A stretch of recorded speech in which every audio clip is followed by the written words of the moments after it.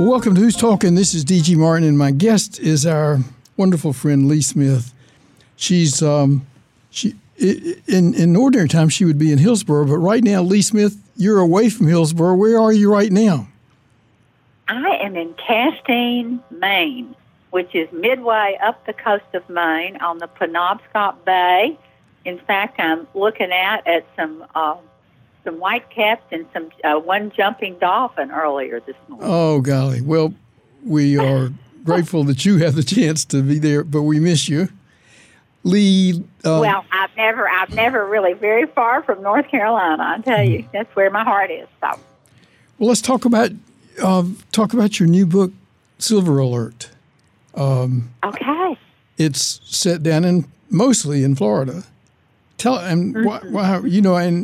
And at one point raised the question about whether or not you were moving to Florida because your last two nonfiction or fiction books have been set in Florida. Tell us about, but we'll talk about that later. Tell us about Silver Alert. Okay. Well, Silver Alert is a book that came to me quite differently than anything else that I have ever written. The plot came first. This never happens. Usually I have characters who come to inhabit my brain and walk around in there for a year or so before they ever come up with a story for themselves.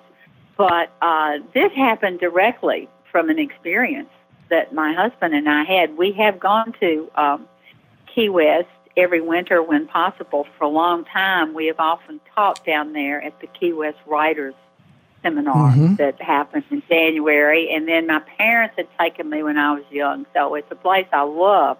But anyhow, we were leaving Key West several years ago, I think 4 or 5 years ago. We were leaving Key West and driving on Route 1, the Fables Route 1, which starts at the post office in Key West and goes all the way up to Miami, et cetera, up the beautiful Keys.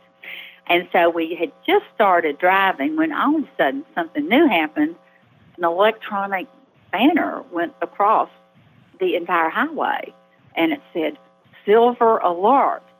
And then it had the make and model of a car and, the license, and then it said, call, and it gave you a number. And we'd not seen this ever. And so she said, well, what is that? We had no idea. Several miles, 25 miles, maybe 20 miles up the road, it happened again. And so Hal said, I think it must be like Amber Alert, which we'd heard of, when an old person or a child or somebody goes missing, and they put out an alert with the car, the suspected car number of whatever it is. And he said, but hey, it's Florida. Florida's full of geezers, such as ourselves. Such as ourselves. And anyway, he said, I think it means when an old person in Florida goes missing in his car. And he said, I bet that's it. So then we got really interested. By the third time we saw it, we had already made up the story that we were telling ourselves about who the old guy was and why he'd stolen his own car, and he was on the run, and Hal is saying, you go, guy. He is all excited. By the final time we saw it, we had even imagined a passenger, and the passenger was going to be the mani-pedi girl from Assisted Living, where the old guy, where they were trying to put the old guy, and he was on the run with the mani-pedi girl. And so we made it up, and there I was with a whole plot for a novel. And I didn't have the characters. Usually I start with the characters, but I had the plot, and so that's where Silver Alert came from. Well, just to review, what was the plot was there's this old man in a car, and he's either been with a young woman. And he is, and he's driving up the Keys. They're driving up the Keys, and they're on the run in one way or another. Well, so it was up to me, novelist, to figure out who they were and where they were going to get to. Yeah, usually when you have one of those alerts, it's or often it's when a parent who's been forced out of the household by Yes. the law, comes and kidnaps his or her child, and Yes. then it's capture them and Yeah, and that's usually an Amber Alert. So And and that's something frequent. I mean, it's a very helpful kind of warning system for sure. So But this is the first time I had seen the Silver Alert, and so that's where the plot for this novel came from. Well, tell us a little bit about the plot and about the characters that you had to make up. That's the thing. So that's the plot. That's the plot. This unlikely couple, an old guy that they're trying to institutionalize, primarily, and then his the Manny Petty girl from the Manny Petty girl associated with that place are on the lam. They're on the run. So that's the plot. Then I never started with the plot before.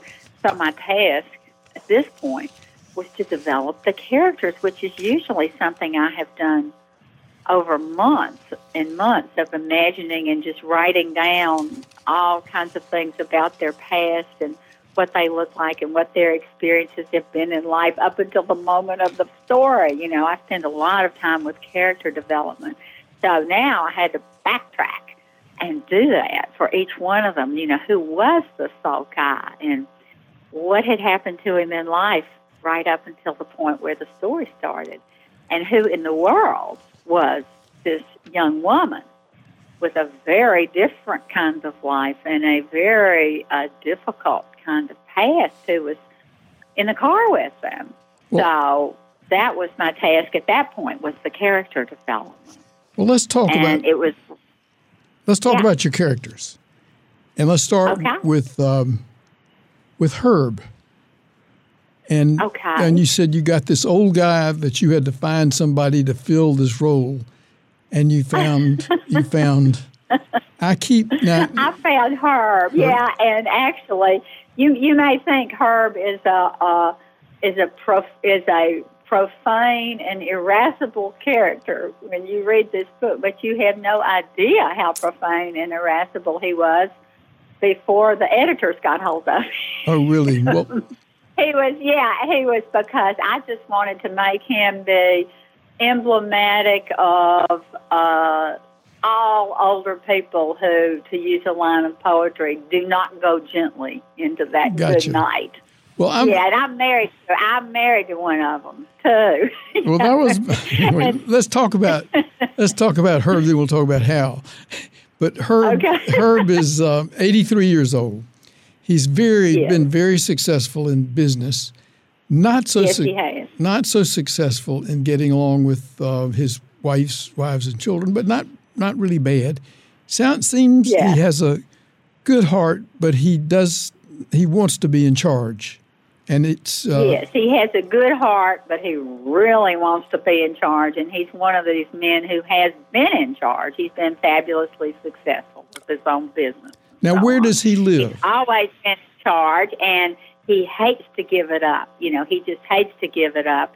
And that is, of course, I think it's harder for men to age than women sometimes. That's probably a sexist thing to say. But Herb epitomizes that not going gently into that good night, I'll tell you. So your basic story that you started with, if you're reading the book, you're not going to get to that part until the very end. And we're at the beginning of the story, and you're introducing us to. Yes, and so what I had to imagine was the situation before the book actually starts. I had to imagine Herb's situation, and it is one that is, of course, we all know somebody in our family or close by who's in this situation where someone in the family has Alzheimer's or is ill and the other person is not. So when the book starts, it starts in Herb's very beautiful, big Florida home there in Key West, which has been sort of modified to take care of his wife, the lovely, lovely wife who has Alzheimer's. She was an incredibly artistic and wonderful woman. She ran galleries in New York and Key West, et cetera, et cetera.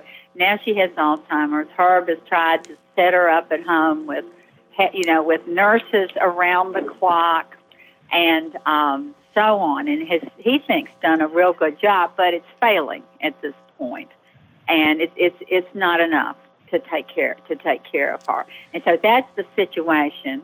The family's trying to intervene, trying to get both Herb and the lovely, ill wife into the retirement community, which they found for them. And so it's a situation which is all too prevalent. Is going on in that household at the time the book opens, and so that's the kind of an uproar that we begin with, and we meet everybody, all the family members. We see irascible Herb who won't pay attention to anybody, et cetera, and let's take a quick break, and then we'll introduce more of these characters around the 83-year-old Herb. If you joined us late, I'm visiting with Lee Smith, our favorite Hillsborough author, and she's talking to us from Maine about her new book, Silver Alert. We'll be right back. Sorry to interrupt you, Lee. I got. Oh no, that's fine. I've got a guy running a lawnmower outside of my window, so now I'm in the hall. Oh, okay. You poor thing. I had no idea he was going to be showing up and doing this, and he just showed up on his own. That's the way of life, is that you want something done, but you don't want it done right now. Right now, I know it. That's really true. Really true. Well, Vicki, I'm so glad you're still doing these broadcasts. This is wonderful. Well, I'm having a good time with it, especially with you. And you have just been so great for writers. Oh my gosh. All this year. Just incredible. You're so nice. All right, let's see.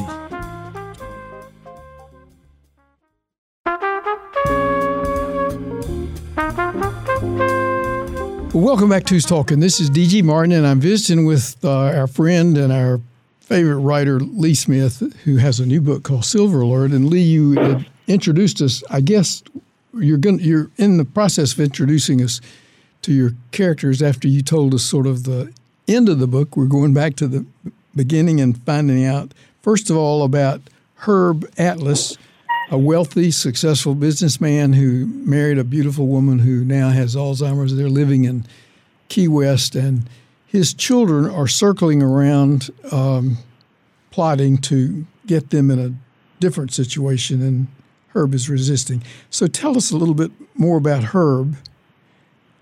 Well, Herb is a guy who's lived life entirely on his own terms, and he's been entirely successful as far as he's concerned. Big businessman. He's also profane as possible, politically incorrect as possible, embodies all the worst, most, sort of awful traits of a certain kind of self-made man.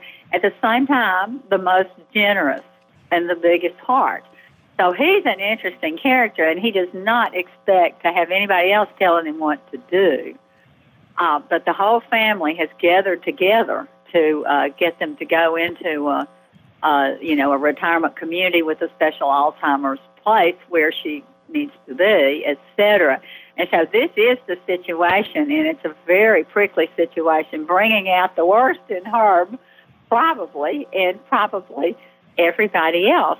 And on the day the story starts, the book starts, one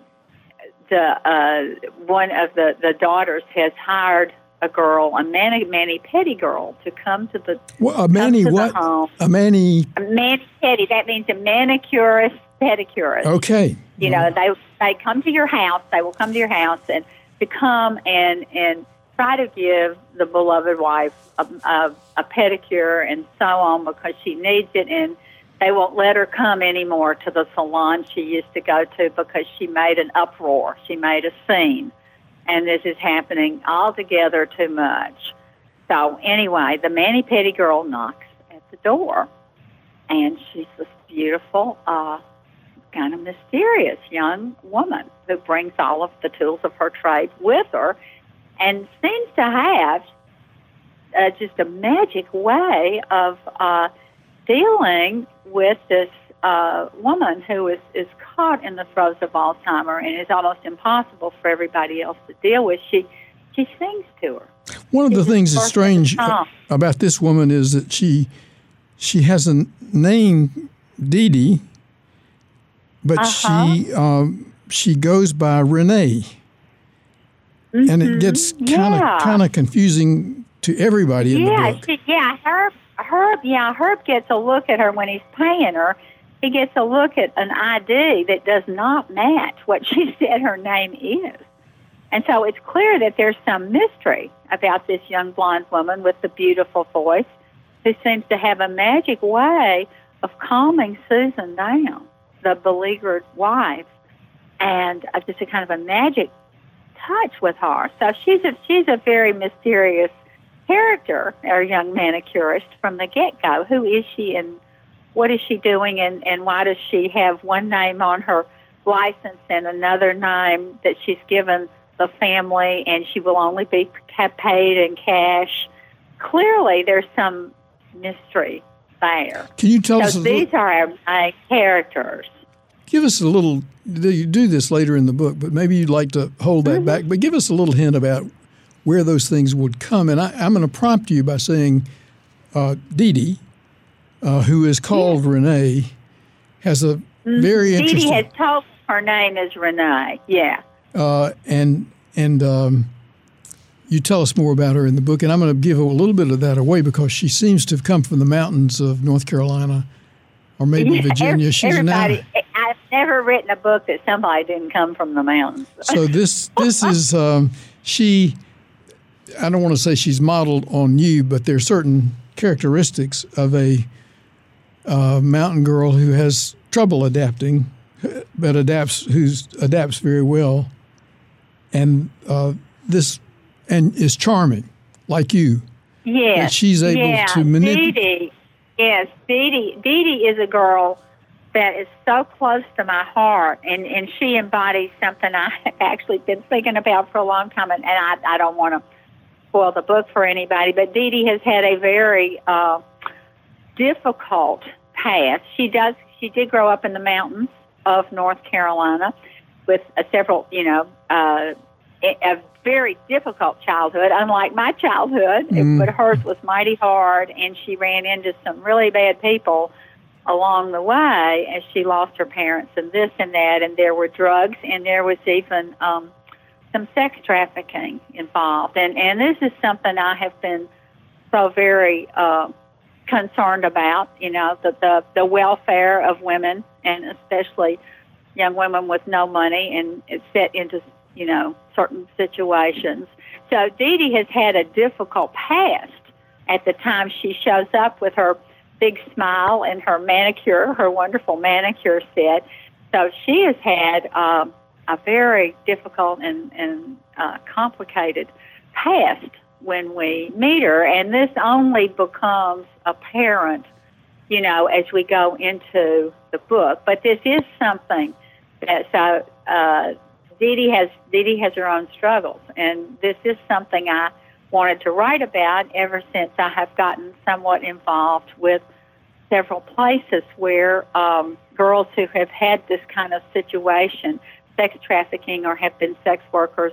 There are several wonderful places that I have been involved with where they have, training and they have therapy and they learn, life skills that they never had a chance to learn, etc. And to go back into the first such place I encountered was, I think, Thistle Farms in Nashville, when I was doing a benefit for them, along with Jill McCorkle and Matresa Berg and Marshall Chapman. We were doing a good old girls benefit for Thistle Farms. And it was that type of rehab place. Since then, I have done some writing classes in groups with a similar place here in Maine and so on. So I've just been real interested in girls and how to, how to help them get out of these situations. And I think right there in Chapel Hill, our own Women's Center, does a very good job with this too. So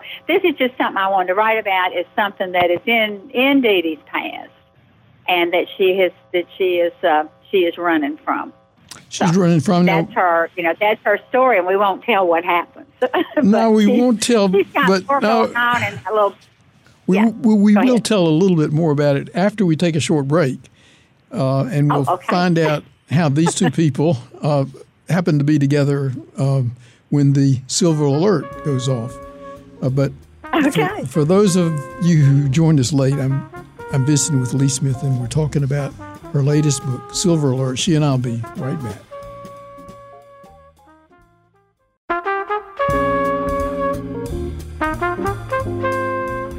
Well, welcome back to Who's Talking. This is D.G. Martin, and my guest is Lee Smith.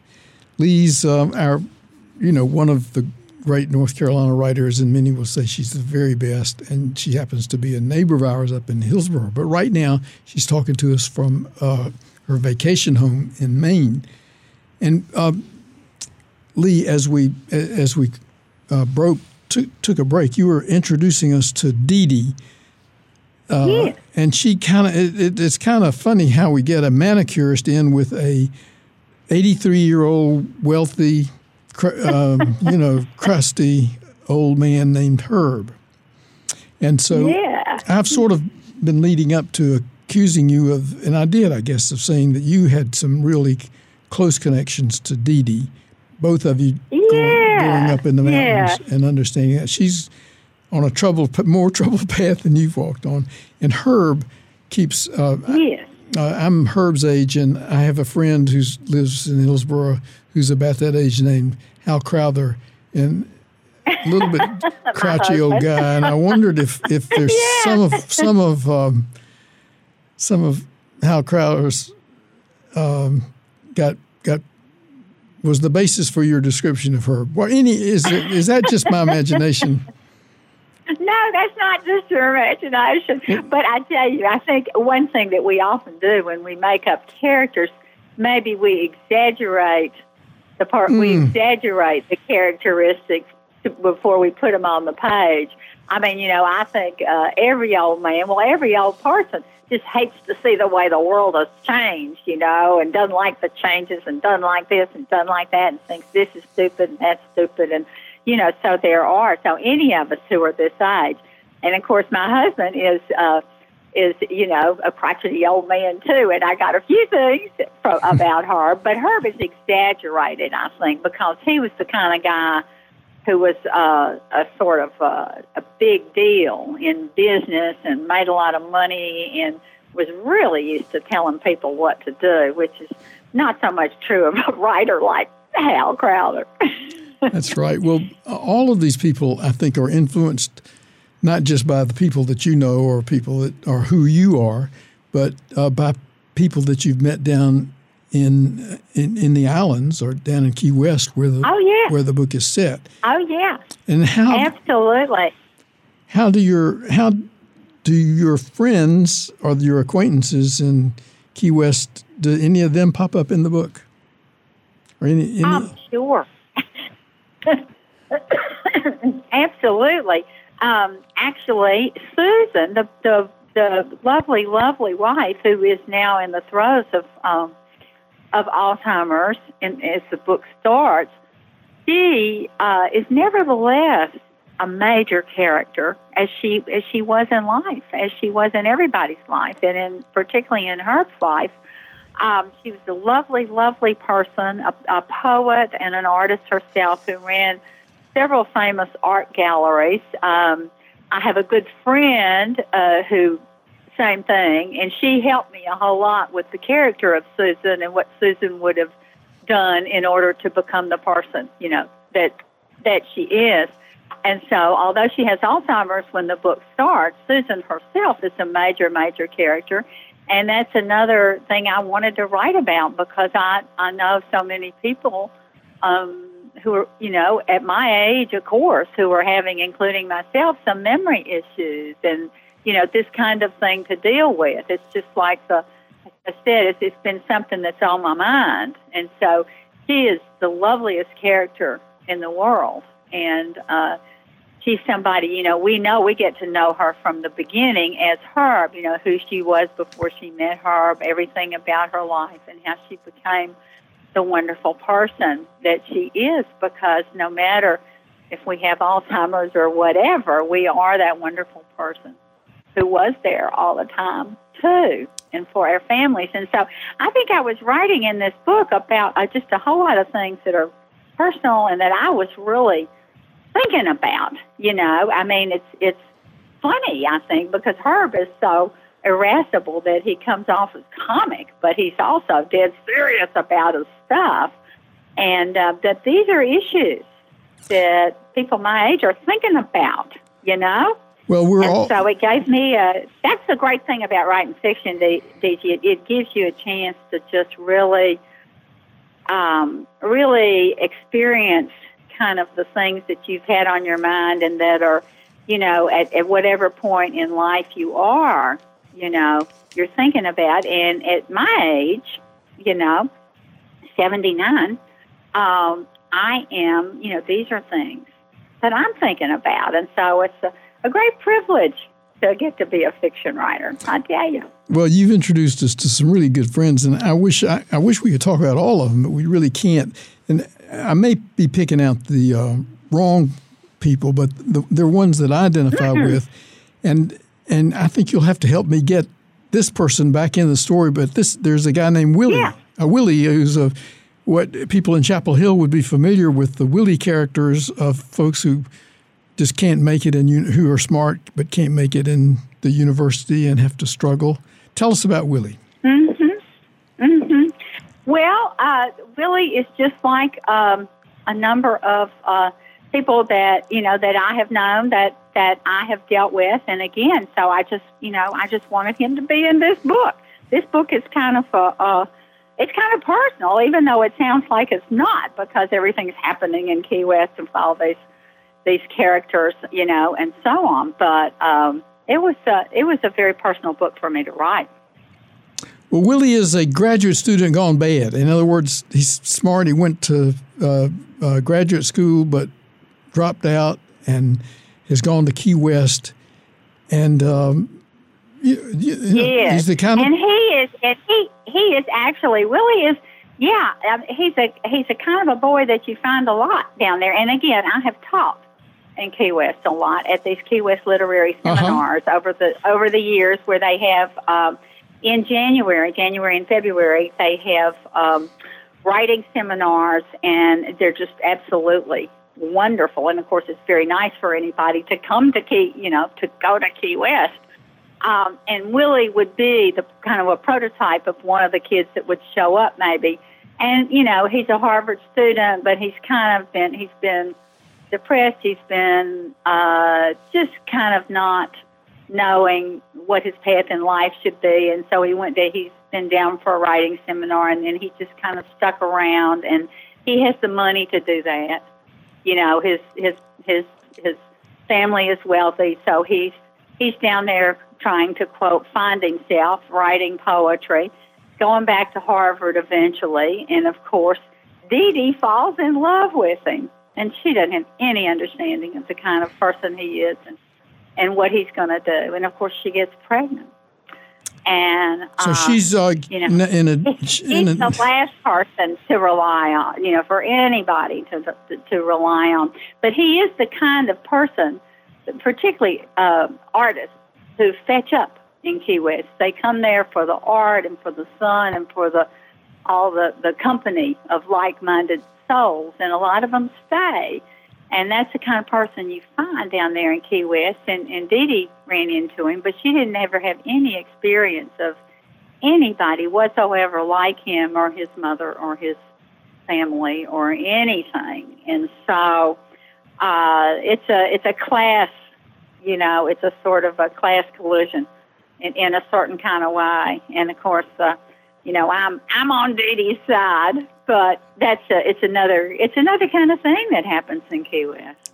Well, you set that out so beautifully, and it makes great sense. All of us know about good women who've fallen in love with disappointing boys and the complicated disappointing boys who were not really serious. Yeah, and complicated by pregnancy. Yeah, complicated by pregnancy. Yes, exactly. Let's take a quick break and come back, and we'll talk about the ending of your book.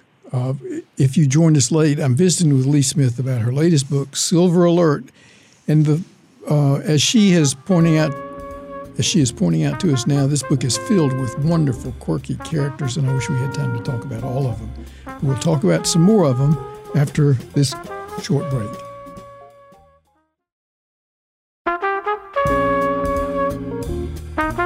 Welcome back to Who's Talking. This is D.G. Martin.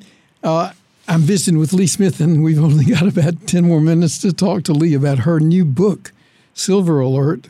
Lee, those of us who know you well would think that you're in Hillsborough, but not. You're in Maine, talking to us from Maine. Yeah. About Key West. And so these are two different places that you and your husband, Hal, love, and there's a little bit of both of them, I guess, in this book. But when we first started talking, you told us about how Silver Alert came from your experience with one of these highway alert signs when there's been a kidnapping or somebody's sick or missing. Yes. Now, how are we going to get our main characters together in a car ready to be in a Silver Alert situation? And I'll help you a little bit because one of the things that one of your main characters, Herb Atlas, also loves cars, and he's got him cars that he loves, but he doesn't take out anymore, or maybe they don't let him go out in the car anymore. They don't let him take them out anymore. They're determined that he's going to go to this retirement community that they have found for them, and finally, toward the very end, his beloved wife has already gone. She's gone in an ambulance up to her own. It's a wonderful place and a wonderful situation she will be in, and he will be right there, just really close to her, seeing her every day, etc. But she's already there, and the children have done all this, and she is already there. And at the very end, the household is being broken up, and things sent here and sent there, and all the children are present, and so on. And that's when Dee Dee comes to tell Herb goodbye. And Herb says there's a whole lot of hubbub going on. Let me interrupt you. I think is that Herb is there by himself in his old house, or the house beautiful house. But the house is saying, it's empty because Susan, his wife, he's going to be moved. Yeah. And he's getting ready to go to the retirement home himself. And so it's she's already there. It's a poignant situation. Yes, it is. And so Dee Dee arrives to tell him goodbye, and there's a lot of confusion going on with the packing and the movers and everybody. And he says, well, wait a minute. He says, I want to show you my car, which she's never seen because they took it away from him. So he knows the garage is open, which it hasn't been. And they walk around the side of the house to the garage. And sure enough, it is open, and there's his beloved Porsche Carrera, which he's not been allowed by his family to drive for a long time. Well, he doesn't have the keys. And he knows where the key is. He's found the key in an old golf shoe, and he says, "Let me just stick this in here. Wait just a minute here." So he sticks it in, and damn if it doesn't turn on. And so he says to Dee Dee, "Hey, you want to take a little ride?" And Dee Dee, who is always full of good cheer and up for anything, says, "Why, sure. Oh, yes. Well, what is the name of this car? A Porsche? This is a Porsche car?" And she's never heard of such a car. So anyway, he starts it, and it starts. And he pushes the thing in the back of the garage, goes up, and there they go. And so the ride begins. And so that's how this drive up the Keys begins. And during the long drive up the Keys is when we learn about the backstory of these two unlikely companions as they go along. Now she's got him wrapped around her finger, so Sure. she wants to go. Absolutely. Where does she want to go on this trip, or where does she wind up? Well, she doesn't. She doesn't have an idea where she wants to go. Dee Dee is an eternal innocent, despite what she's been through, which is in part horrific. Well, And, she has this thing about Disneyland, Disney World. Yeah. Oh, she does. She has this eternal cheerfulness, this eternal good cheer. She's always looking for the best. And one thing she's always dreamed about is the princesses. She's always wanted to go to Disney World. And so inevitably, as they are driving north up the Keys, that comes up. You know, she's always wanted to see the princesses. And she knows all these songs that she sings first one and then another, you know. And so finally, she kind of talks him into it. And so they're going to go. They're going to go to Disney World. She's going to see the princesses. And so that's where they're headed. That becomes their destination as they go on up. And to me, that Disney World and the princesses in particular just embody so many elements of a certain kind of girlhood dream. It's a certain kind of thing that has been the opposite, complete opposite of Dee Dee's life, of course. But he wants to give her that. So, okay, so that's where they're headed. They have got a destination. And then they'll come back and face the music, which, because they know by now, they've seen these silver alerts. They know that the people are looking for them, but they're not turning back. So they're driving. They are headed to see the princesses. Yeah. Driving along, and how does the silver alert get started, and what happens? Well, it flashes up across the highway, and she's never seen. She says, well, what is that? You know, and so on. She can't believe it when she, she just cannot believe it when she sees it. And do you want me to read just a tiny little bit? Yeah. A tiny little bit from there? Yes, okay, please do. This is an abbreviated version of the first time they see it. 15 minutes later, that's when they see it, high up. A huge flashing electronic sign like a banner which extends across the entire interstate highway, Route 1, northbound and southbound, all 8 lanes. Silver alert, Porsche Carrera 2001, Canary Yellow VKE, call 347. She sees it first. Look, that's us, isn't it? That's our car. That's us. Well, I'll be damned. Herb strikes the wheel so hard that the Porsche veers into the center lane before he can correct it. Mr. Atlas, what are you doing? She squeals. Sorry, honey. I guess the jig is up. For the first time today, Herb feels really, really old. What are you talking about? What's a jig? They got a police alert out for us for this car. Silver alert. That must be like an amber alert, what they put up when young girls go missing. If it's up there on this highway, that means it'll be up on every highway in Florida. Trust me. And then she says she doesn't get it at first. And then he explains, when he looks over at her again, her whole face, she's not crying. She's not upset that he found out. She's beaming. And she says, that's me. That's me they're looking for, too, isn't it? On every billboard, on every highway, all across Florida, all over the state. That's what you see. Florida is one of the largest states in the Union. It's the kind of crazy statement she's always making. And then he is astonished while she opens her purse and puts on her hot pink lipstick and gives him her biggest, pinkest smile. Okie dokie, she says, I guess I'm ready. We'll probably be on TV, don't you think, since we're so famous? And maybe the Internet, too? It sounds like you want to be arrested, Herb says. Probably the smart thing to do would be just go ahead and turn ourselves in, right now. Next exit, face the music. What music, she asks, thinking maybe she'll get a chance to sing in front of all those cameras. Maybe she'll be discovered. Oh, golly. Oh, Lee. So that's the eternal, eternally hopeful, determined to enjoy life at all costs, Dee Dee. Well, this is... and so, of course, we won't tell what happens beyond that. Well, we've reached... This is the end of the book, but not the end of This is close to the end. I shouldn't say it's the end. There's more to wrap up, but this is the end of the Hal and Dee Dee story.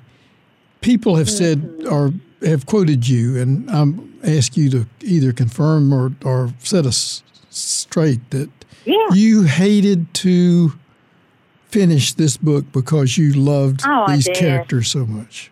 Oh, I did. I just love these characters so much, and it was a case which does not happen with every novel, but it was a case where these characters just absolutely took over the book. I didn't know they were going to Disney World. I had to learn about Disney World fast and put in a whole bunch, but I thought, of course, she said something about Disney World to my amazement, and then I said, oh my God, of course she wants to go to Disney World. And so all this part, the princesses, all this part came into it. I mean, they really did take on a life of their own as they traveled north. Well, Lee, this is a great book, and you were wonderful to interrupt your main vacation to talk about your book in Key West.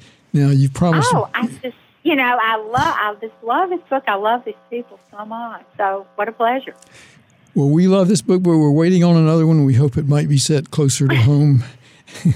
And well, it's going to be. I can tell you.